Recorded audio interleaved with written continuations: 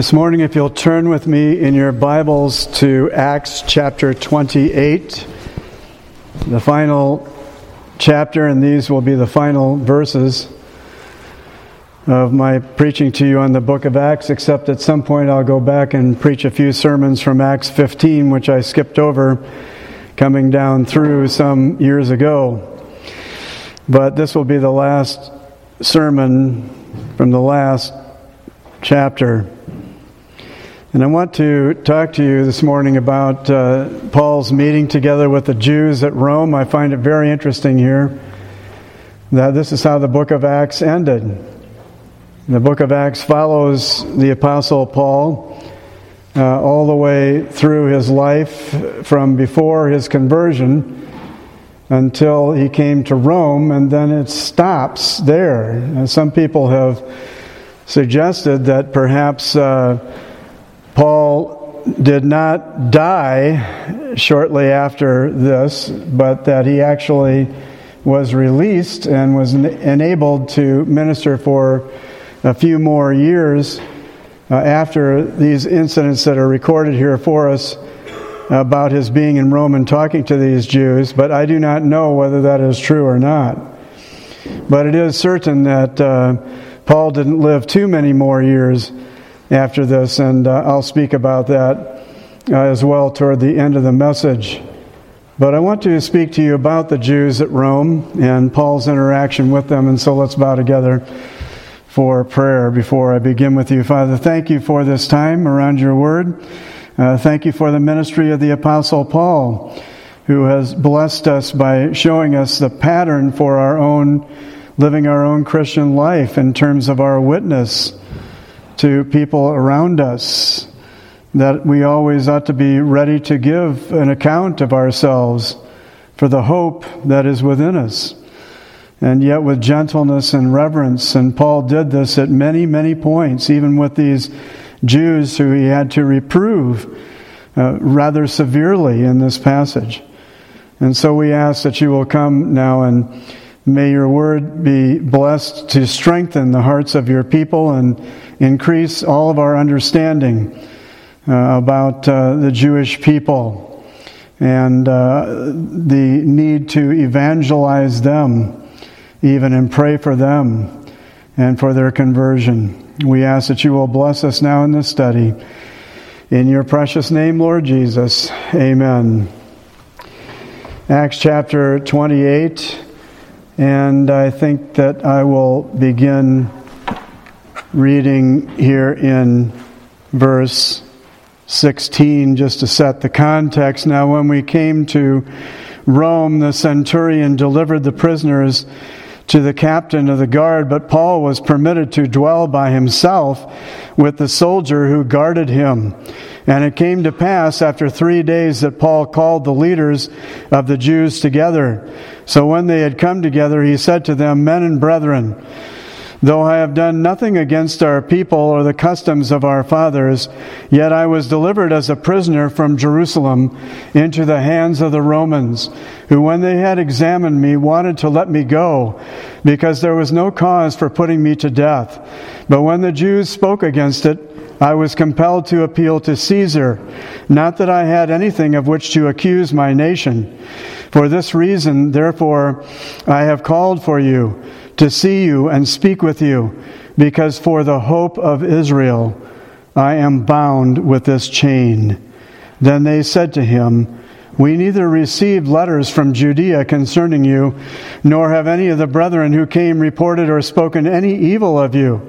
But we desire to hear from you what you think. For concerning this sect, we know that it is spoken against everywhere."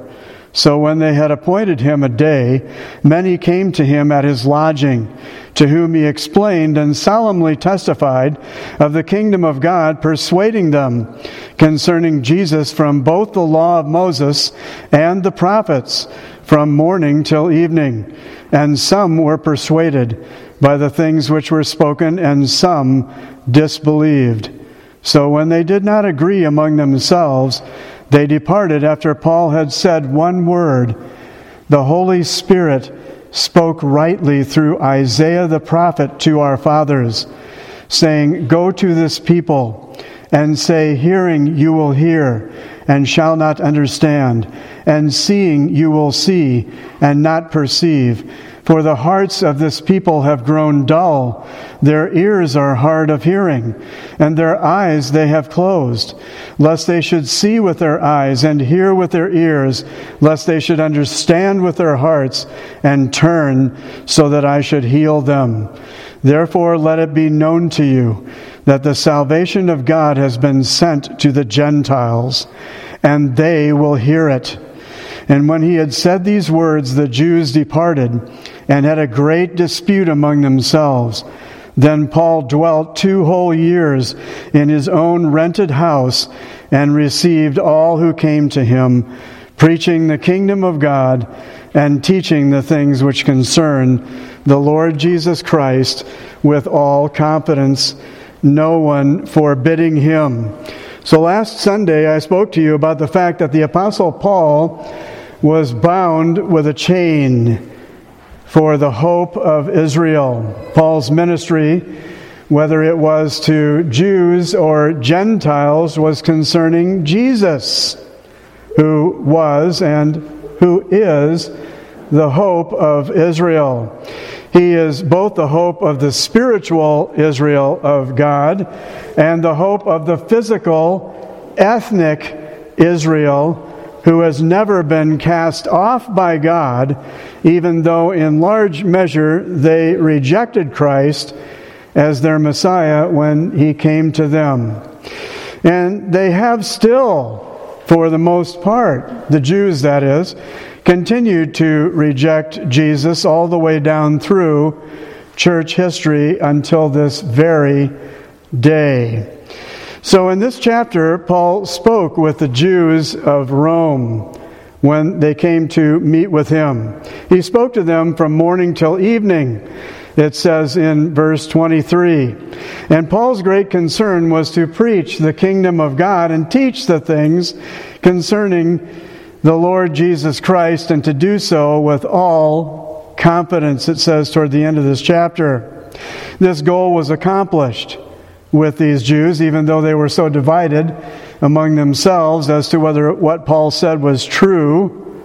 So in this message, I want to delve into Paul's final written, recorded message to them, and have us understand just how Paul ministered to people in this last stage of his ministry.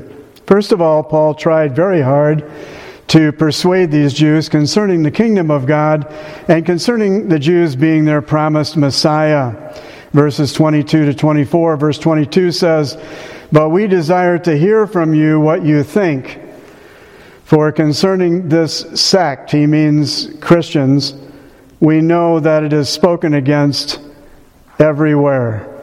So when they had appointed him a day, many came to him in his lodging, to whom he explained and solemnly testified of the kingdom of God, persuading them concerning Jesus from both the law of Moses and the prophets from morning until evening. And some were persuaded by the things which were spoken, and some disbelieved. So it's very important for us, and it's very important to the forward progress of the gospel and the kingdom of God, that every Christian understand the overview of God's dealing with the Jewish people and nation during this church age from the beginning of it. Some of these men who were listening to Paul thought that Christianity was a sect and not a fulfillment of what Moses and the prophets had written. From the beginning, from the days of the apostles, there was not agreement among the Jews concerning whether the Lord Jesus Christ was their promised Messiah. This was what the apostles spoke to them about, solemnly testifying of the kingdom of God and trying to persuade them concerning Jesus from both the law of Moses and from the prophets from morning till evening, it says here. He had no doubt that Moses mentioned the Lord Jesus. And so I think, if I'm not mistaken, that he that day spoke to them directly from Deuteronomy chapter 18, verses 15 to 19. And I want to read this to you from the Bible, just to show it to you, just so how very plain it is here, and how the Jews should have been able to see it. It says here in chapter 18 of Deuteronomy, starting in verse 15, "The Lord your God will raise up for you a prophet like me from your midst, from your brethren. Him you shall hear, according to all you desired of the Lord your God in Horeb, in the day of the assembly, saying, Let me not hear again the voice of the Lord my God, nor let me see this great fire any more, lest I die. And the Lord said to me, What they have spoken is good. I will raise up for them a prophet like you from among their brethren, and will put my words in his mouth, and he shall speak to them all that I command him. And it shall be that whoever will not hear my words, which he speaks in my name, I will require it of him." Very solemn words indeed. God says here that he would require it of them, the Jewish people, that they would hear the words of his Christ.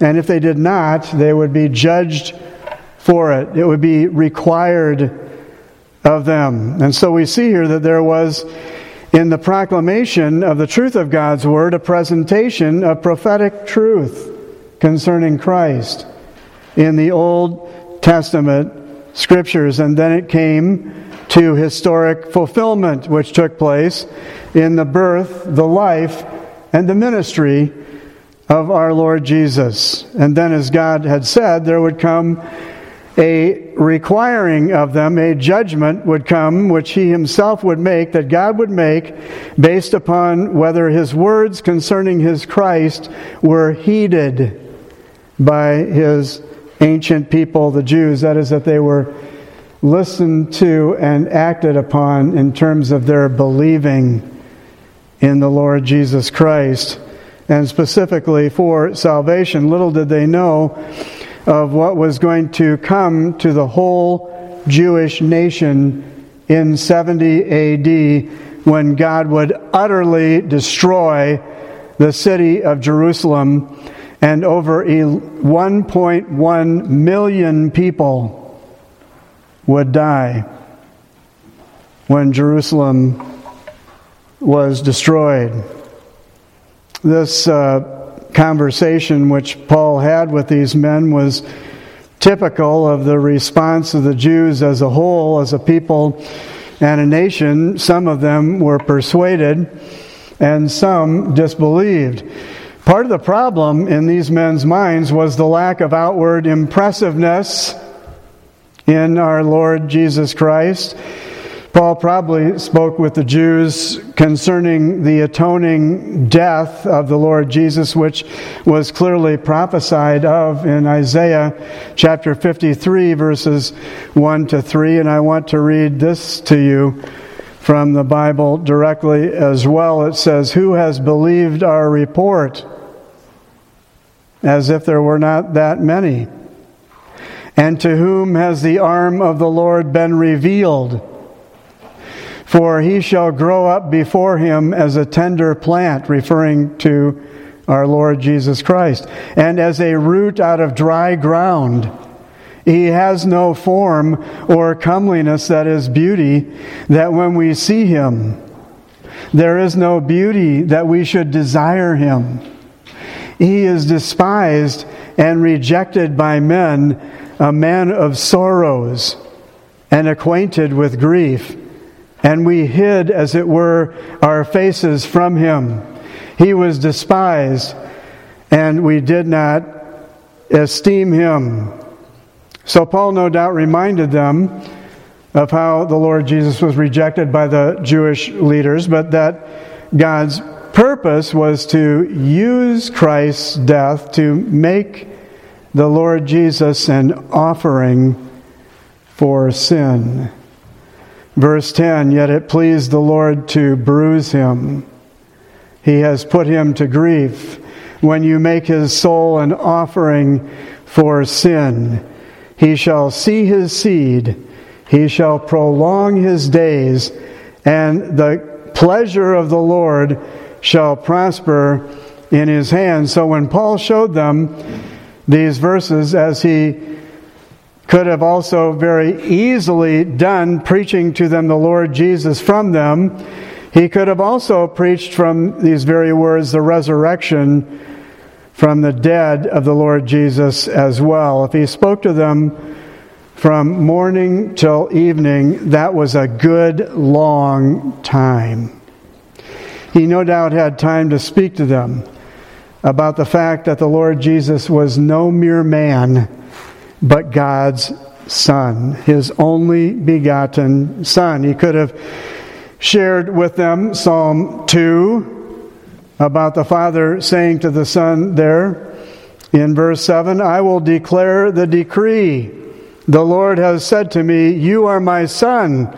Today I have begotten you. Ask of me, and I will give you the nations for your inheritance, and the ends of the earth for your possession. He could have made an appeal to them of verses 11 and 12 of that same Psalm 2. If they would be wise, if they would be instructed, if they would serve the Lord with fear and rejoice with trembling at the greatness of all that had been accomplished by Christ in the great redemption that He purchased for sinners, and specifically Israel first, among all the nations, anyone who would receive Him, that they should kiss the Son, lest He be angry, and they perish in the way. When His wrath was kindled but a little, He could have shown them from verses 1 to 3 of Psalm 2 that the leaders in Jerusalem were very wrong in plotting to put the Lord Jesus to death. This was probably very troubling to these Jews that Paul was speaking to them about these things that I've just mentioned. They probably had a hard time believing that the whole Sanhedrin, the leaders of the Jews, were sinfully very wrong when they took counsel against the Lord. Could it really be proved that all that they had done, these leaders of the Jews, was against the Lord and against His anointed? Was Jesus really the promised Messiah? Was He really the prophet like Moses? Were there leaders in Jerusalem only fulfilling the Scriptures and the purpose of God when they asked for Him to be crucified from Pontius Pilate? And so even though Paul was speaking to them in the power of the Holy Spirit, nevertheless they were not persuaded. They did not believe what Paul was telling them, some of them. And we should understand that this is always the way that it is when the gospel is preached.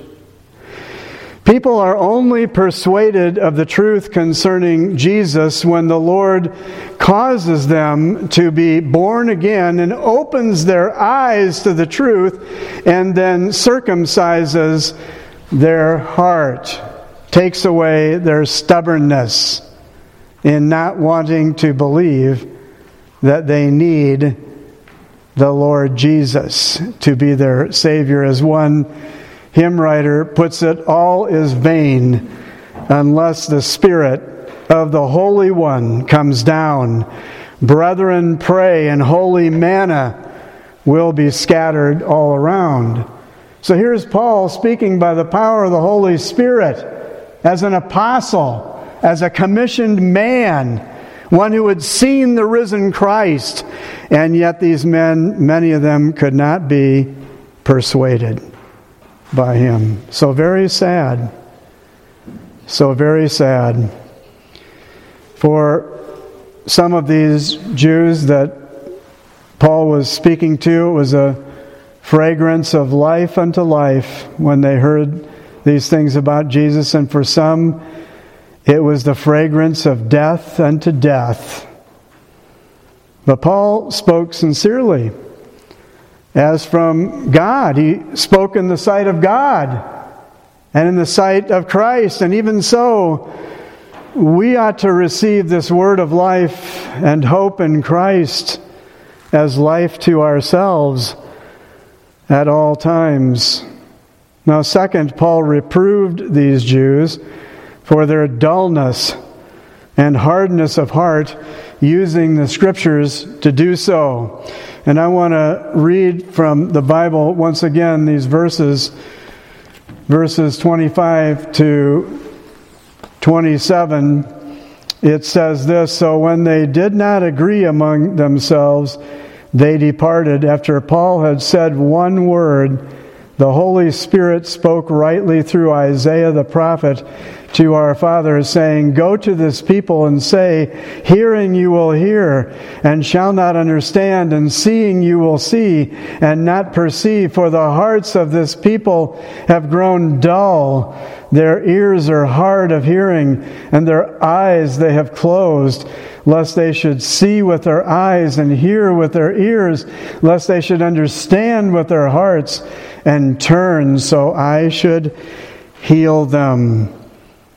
It says here, we find an astonishing thing here, that even when Paul had spoken to them all day long concerning Jesus Christ and the kingdom of God, that these Jews could not agree among themselves as to whether what he was saying was true or not. And Paul knew something then. Paul knew then that the Holy Spirit would not be striving with them any longer with those who had disbelieved. When they refused to consider what he was saying and they would not believe in Christ, he quoted to them this passage from Isaiah chapter 6. Now you remember Isaiah 6, don't you? Where the prophet Isaiah saw the Lord high and lifted up, and his train filled the temple, and the angels cried, Holy. And Isaiah was commissioned as a prophet to speak to this people, Israel, but he was to speak to them until the cities were made desolate. It wasn't going to be the kind of fruitful ministry that you would have expected, that a great prophet like Isaiah would receive a commission to have. Brethren, we need to understand something, that the purposes of God sometimes are very hard for us to understand. Why at some points people receive the truth of the Word of God and are saved, maybe in great numbers.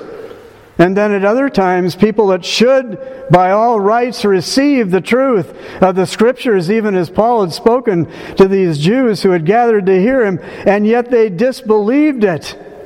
It's totally astonishing when you stop to think about it. And so that's why Paul quoted these words from Isaiah 6 to them. It's an amazing thing, but the words of this prophecy in Isaiah 6, these negative words, are quoted 6 times in the New Testament. The first time by Jesus in Matthew 13, 14 and 15, in his explaining why he spoke to the people in parables.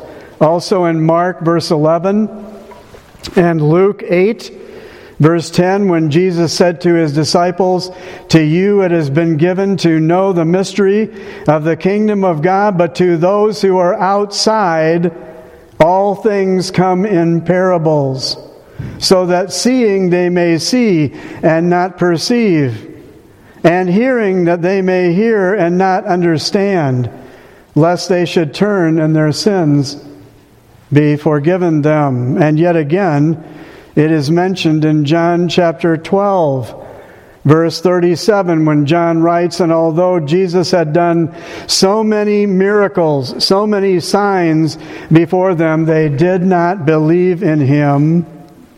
that the word of Isaiah the prophet might be fulfilled. And then these words are quoted.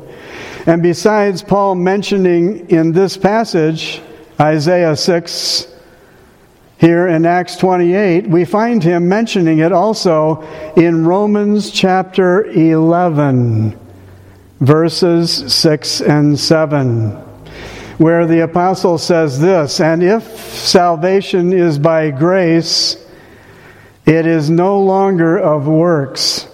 Otherwise, grace is no longer grace.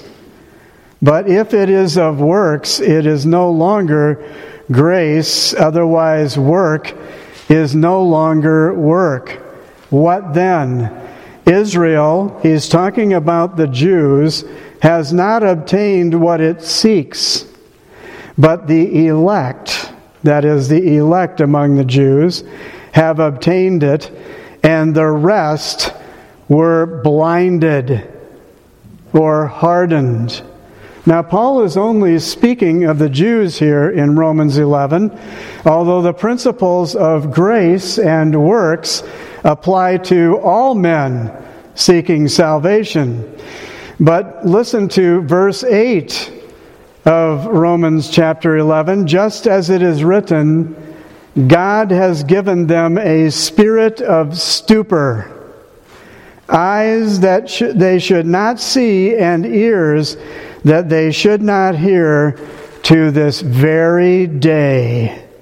So Paul's speaking of the whole time from when Isaiah received this prophecy in his day until the present day when Paul was writing the epistle to the Romans. The eyes of Israel, that is physical, ethnic Israel, with the exception of those whom God has reserved to himself in election, which he mentions in verse 5, have been blinded.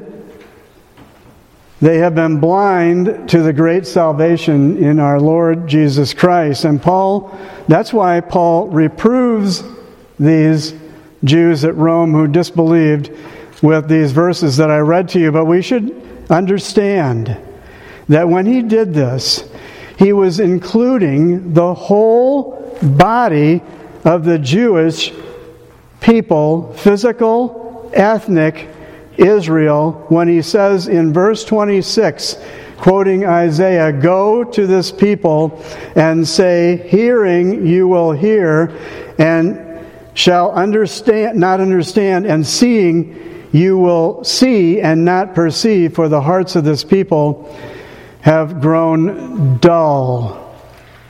Because of this, because this has been the case generally with all the Jews through all of Paul's ministry, he said this.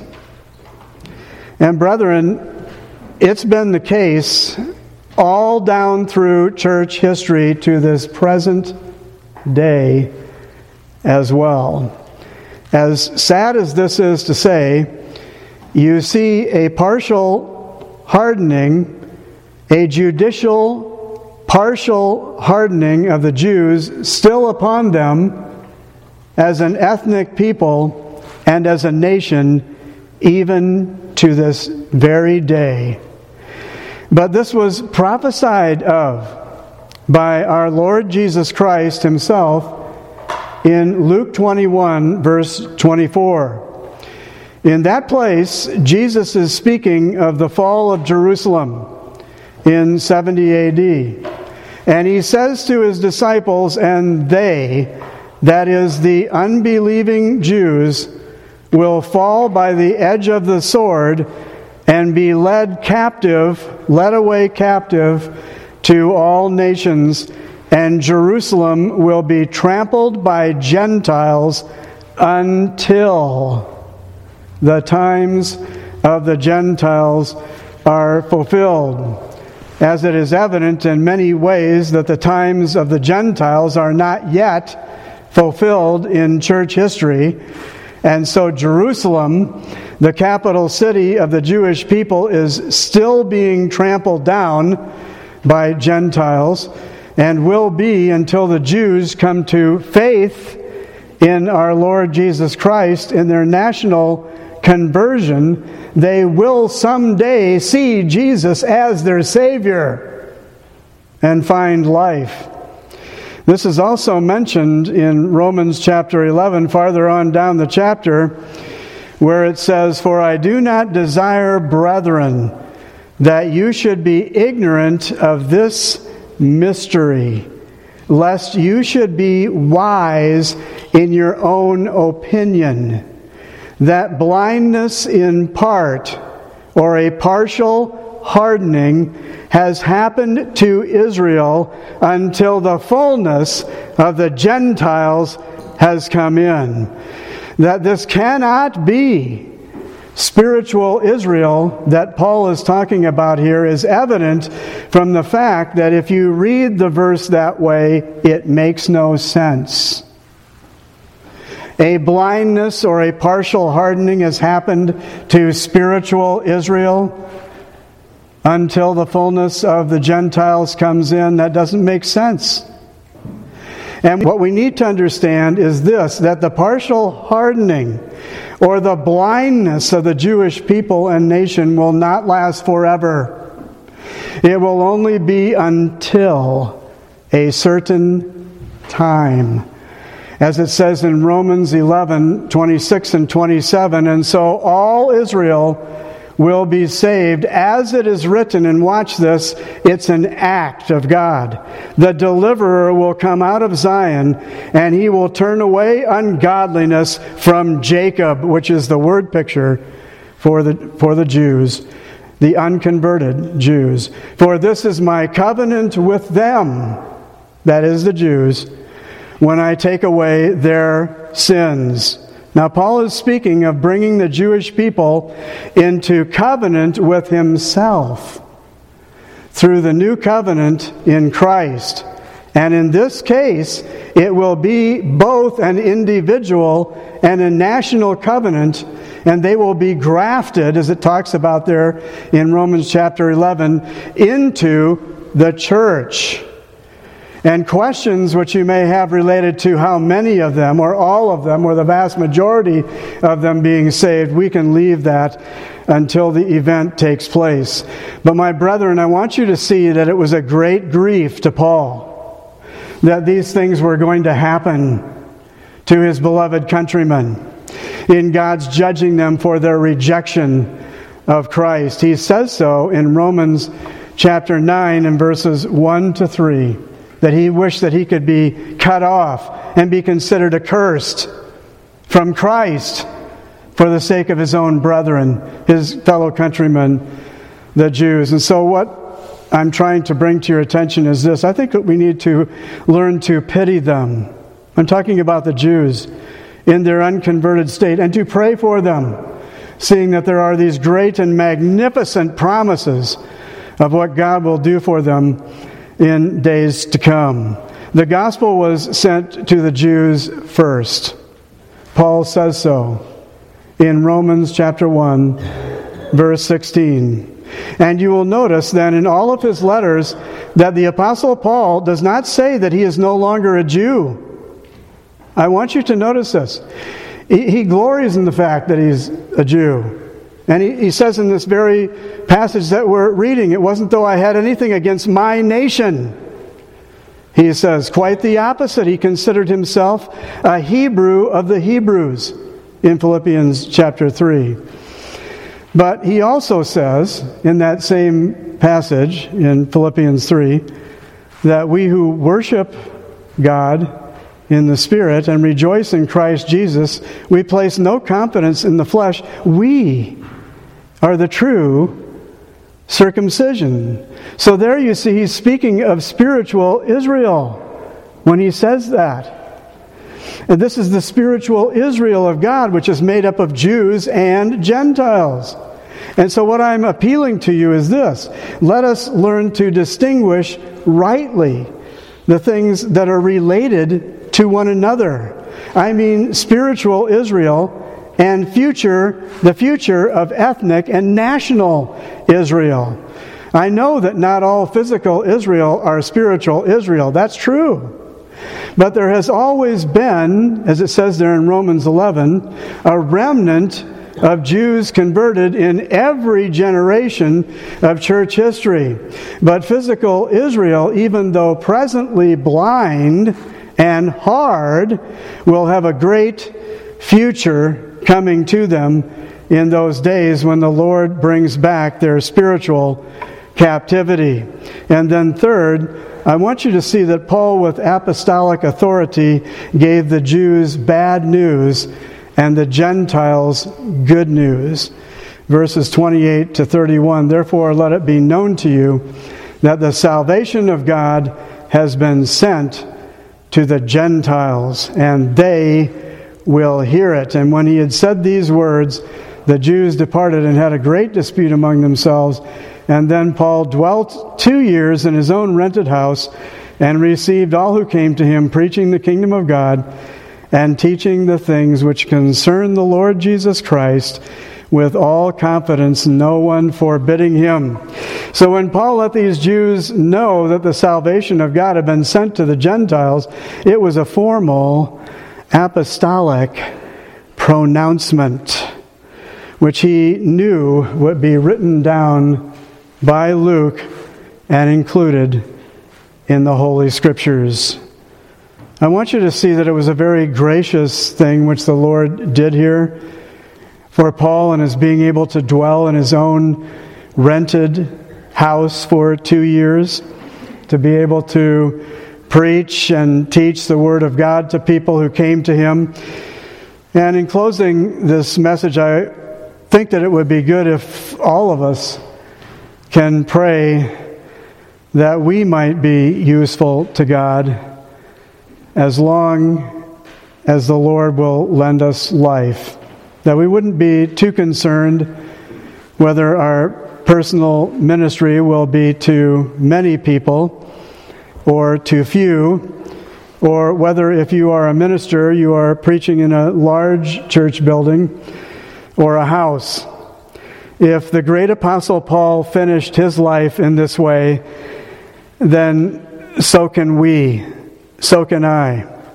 If any of these Jews who came to talk to Paul fit into this house, which I trust they did, when they listened to him and held conversation with him, then the house couldn't have been that small. Paul had Luke with him all during that time, I believe. For near the end of his life, when he wrote 2 Timothy, he says in chapter 4, verse 11, "Only Luke is with me. Get Mark and bring him with you, for he is useful to me for ministry." And brethren, we should also seek to be useful to Christ while we have life and breath. Let's pray together. Father, we thank you for the book of Acts and for the many good things that you have taught us through it. What a glorious book it is, speaking of your great work, O Holy Spirit, and your great purposes, Father, and the revelation of you, our Lord Jesus, in so many great ways in this book, not the least of which your revelation of yourself to the Apostle Paul on the road to Damascus, which changed his whole life and gave him this ministry that we have followed from beginning to end. We pray that we will think about all the truth that we have learned concerning what our witness could be in relation to people around us, and profit from the many sermons and the many passages of Scripture that have been set forth. We pray that much would be accomplished through your word in this way. For we pray it in your name, Lord Jesus. Amen.